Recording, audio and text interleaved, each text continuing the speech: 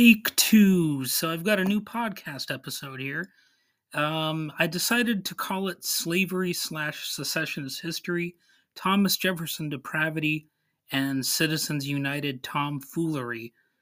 And we're really going to divide the attention between those issues, but hopefully they'll all tie together in the end, and you can put a little bow tie on it and dress it up, all fancy like Tucker Carlson, and it'll be presentable as an episode. Not that Tucker Carlson is the best example I could have went with, but he's got that tie. He wants to look classy while he's spewing his fascist talking points. And today we're going to be looking at one of those fascist talking points that we've heard so much about nowadays, which is the whole Civil War thing and secessionism, the neo-Confederate talking points, or what have you, whatever you want to call it. And I do want to remind people out there that the whole secessionist idea, or the idea of, creating new divisions in society, that's not necessarily just a right-wing talking point. I know that it often is, but not always. I mean, remember the thing in Seattle that they would call Chaz or Chop, and that was, in a way, sort of like an attempt to create a new society. I thought it was kind of silly. It basically went nowhere. It got a lot of bad press. I don't consider it as nightmarish as the conservatives were claiming it was, but I do think it was a mere distractive exercise, and it seemed doomed for failure. And really, that's a lot of my attitude also about, the other types of more broader breaking up of the country that so many people are celebrating as a cause. But there is a basic question here, and you can find this on Quora, asked in many different ways. If the U.S. were to be split into two countries or more countries, where should the lines be drawn? So, that's one of the basic ways to analyze this question, to see how, in fact, if it was to happen, it would happen. The question of where to draw a line of the U.S., or, if the U.S. were to be split into different countries, is highly subjective and complex.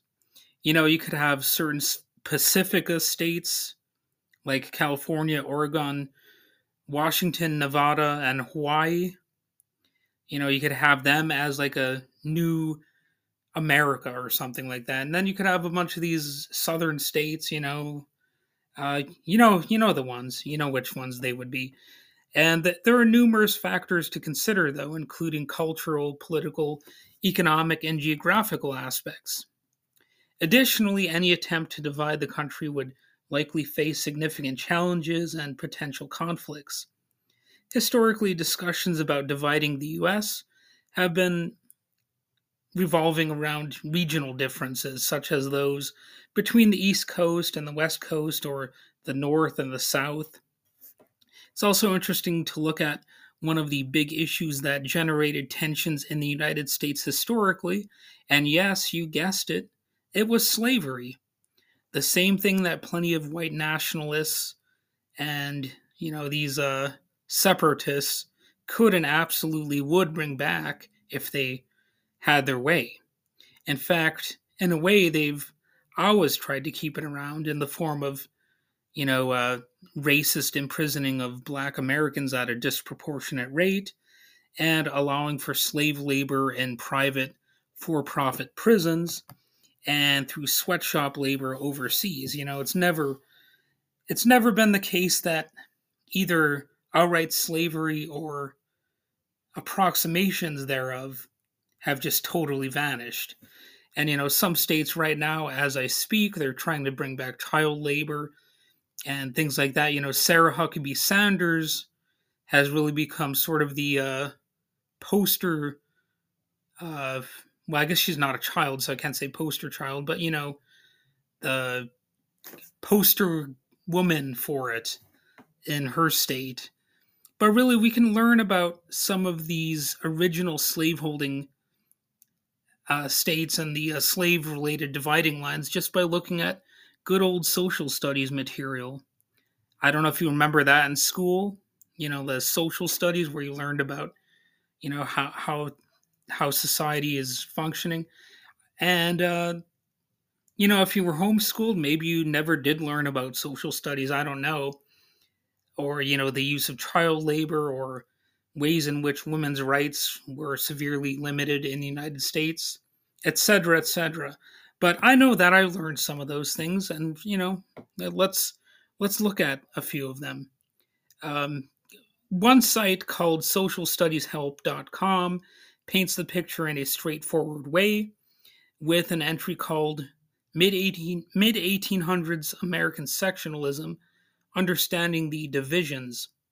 That site notes some of the interesting legislative compromises at the time. So I'm going to quote this. To address the rising tensions, several legislative compromises were enacted, aiming to maintain a delicate balance between slave and free states. The Missouri Compromise of 1820 was among the first significant legislative attempts to mitigate sectional conflicts, admitting Missouri as a slave state and Maine as a free state to preserve the Senate's balance. The Compromise of 1850, another crucial piece of legislation, including provisions designed to appease both sides of the sectional divide. It admitted California as a free state, established the territories of Utah and New Mexico with the possibility for residents to decide on slavery, and enacted a stricter fugitive slave law. However, these compromises often provided temporary relief, failing to address the underlying issues fueling sectionalism. And the Kansas-Nebraska Act of 1854 further exacerbated tensions by allowing the residents of the Kansas and Nebraska territories to decide whether to permit slavery, effectively repealing the Missouri Compromise. This act led to violent conflicts, famously known as Bleeding Kansas, reflecting the deep and irreparable rifts within the nation. Each of these legislative acts highlighted the profound challenges and conflicts brought about by sectionalism. The political landscape was fraught with division and contention, reflecting the disparate visions and interests of the North and South. These differences eventually culminated in the breakdown of national unity and the onset of the Civil War. Well, that sounds familiar, right? That's kind of the same rhetoric we're hearing today, only, we haven't had outright slavery in this country for quite some time. So what's going on exactly? Some people out there might remember all this stuff if they are engaged in such material as experts, or have a memory like a steel trap. Some might be like, oh yeah, I did learn that. Others wouldn't remember any of that because it's either stuff they never learned due to lackluster schools, or maybe they just never paid attention to it. And hey, I'm not even trying to judge here too much. I didn't remember all of those details myself until I just looked into it recently. And there's nothing wrong with doing a little refresher course, so long as it's from a source that at least has the hallmarks of being legitimate. If it has sources and whatnot, and those sources themselves, check out. However, regional divisions are oversimplifications, and that's really what is happening right now. It's a deeper, more complex thing than regionalism that is leading to this talk of, secession and all that stuff. There may be a wide range of political beliefs and cultural diversity within each region. So I can give an example. I technically live in the blue state of Michigan, yet I live in a somewhat red part of that blue state. Yet I may be considered blue, even though I'm not very quick to call myself a Democrat. There's still some Republicans who would instantly assume that, I'm a Democrat just because I'm, to the left of so and so, because I'm not a MAGA hat wearing weirdo. So I'm not saying I would not generally align with some elements of the Democratic Party, especially when contrasted with far right extremism. For example, I would not want some neo fascist theocratic dictatorship. And really, that's what a lot of this divisiveness is about. There are certain powerful interests out there that do want basically a theocratic dictatorship that establishes an oligarchy and serves that oligarchy and their interests. So at the same time, there are definitely some things the Democrats do that I do not agree with, such as how Joe Biden is basically casually letting Israel slaughter Palestinians. So I know some of you out there, you're for that. I'm not. That's just one issue we would basically disagree with, or on, I should say. And yes, I'm finally going to mention that issue a bit more here on this podcast. And no, that process did not actually start with the Hamas attack, even though plenty in the media like to pick that as a convenient historical cutoff point. The fact of the matter is Israel was killing Palestinians before that attack. It's just a matter of fact. It's not my opinion. And then, of course, people might lie about me and say, oh, Wade is just being pro Hamas or pro Palestinian or pro this or pro that. So I'm really not pro any of that exactly. I'm really only pro shutting the fuck up and letting people live their lives, which is a bit tricky to do when one group or another is killing innocent civilians, whether it's Israel or Hamas, destroying their infrastructure and slaughtering them by the thousands or tens of thousands or any other number.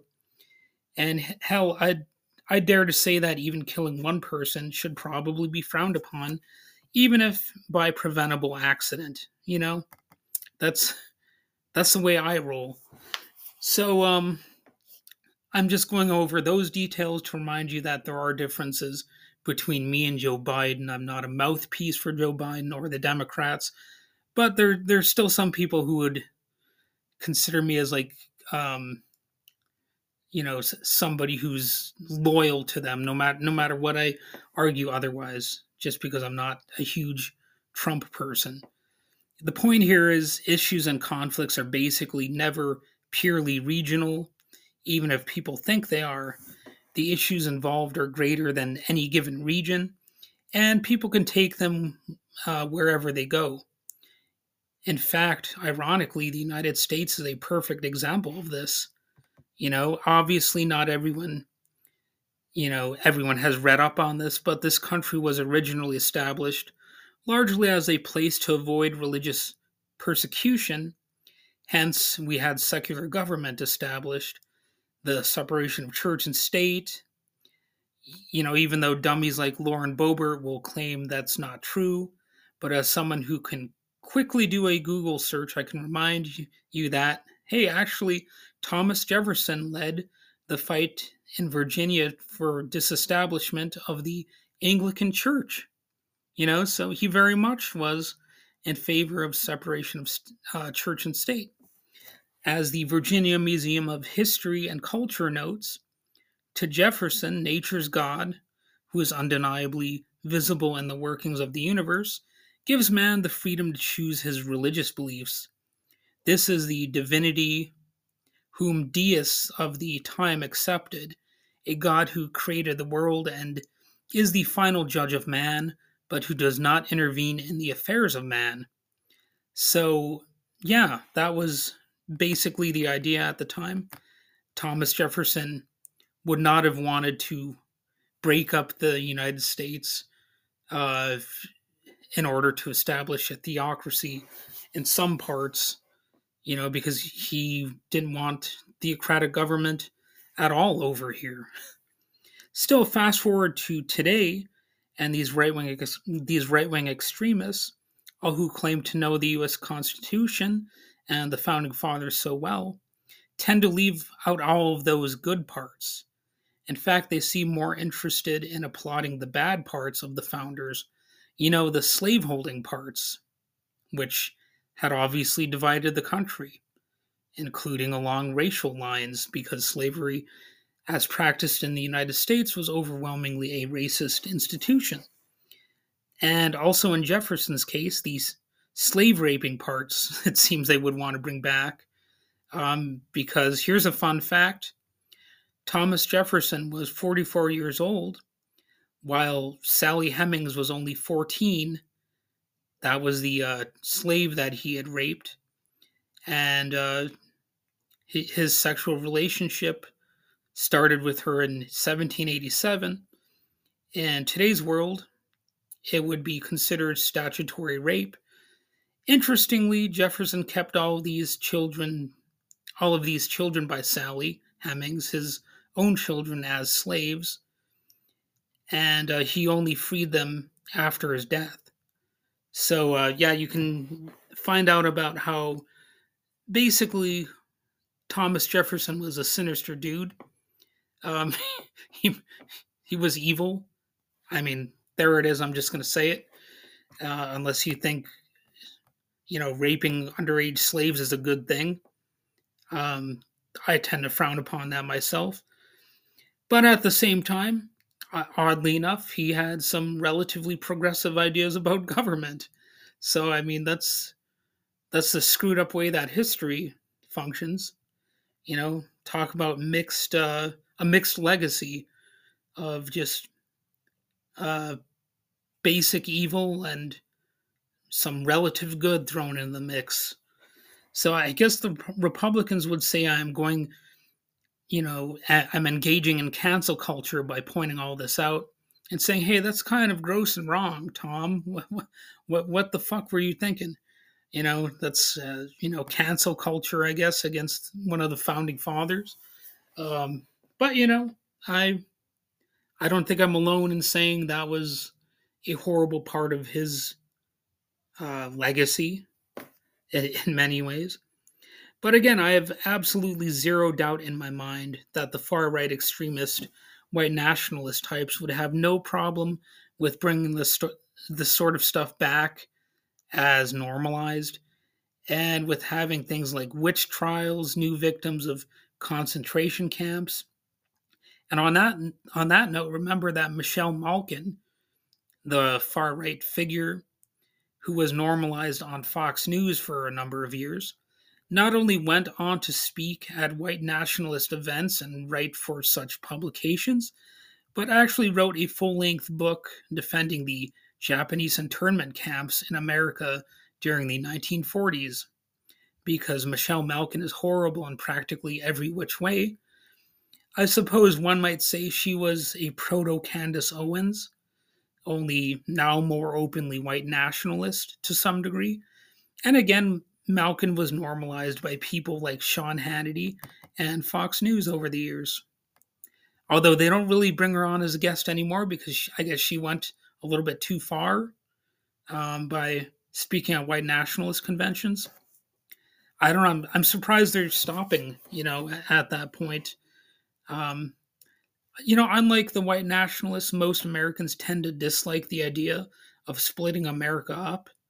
But obviously, they're working on crafting that narrative because, again, they want a theocratic, um, racist state.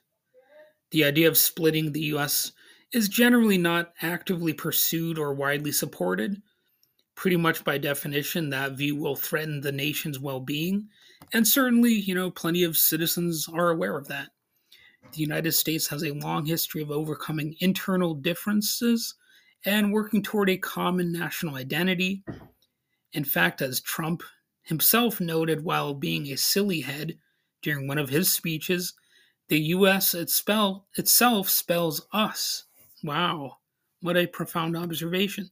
But you know what? I'll give him that one. There's something profound about that, if you think about it. It's just definitely not an original concept that he invented. So while there may be political and cultural divisions, the idea of secession or splitting the country is generally seen as impractical and contrary to the principles of the U.S. Constitution. Still, a recent Washington Post headline said, "In America, talk turns to something not spoken of for 150 years, civil war."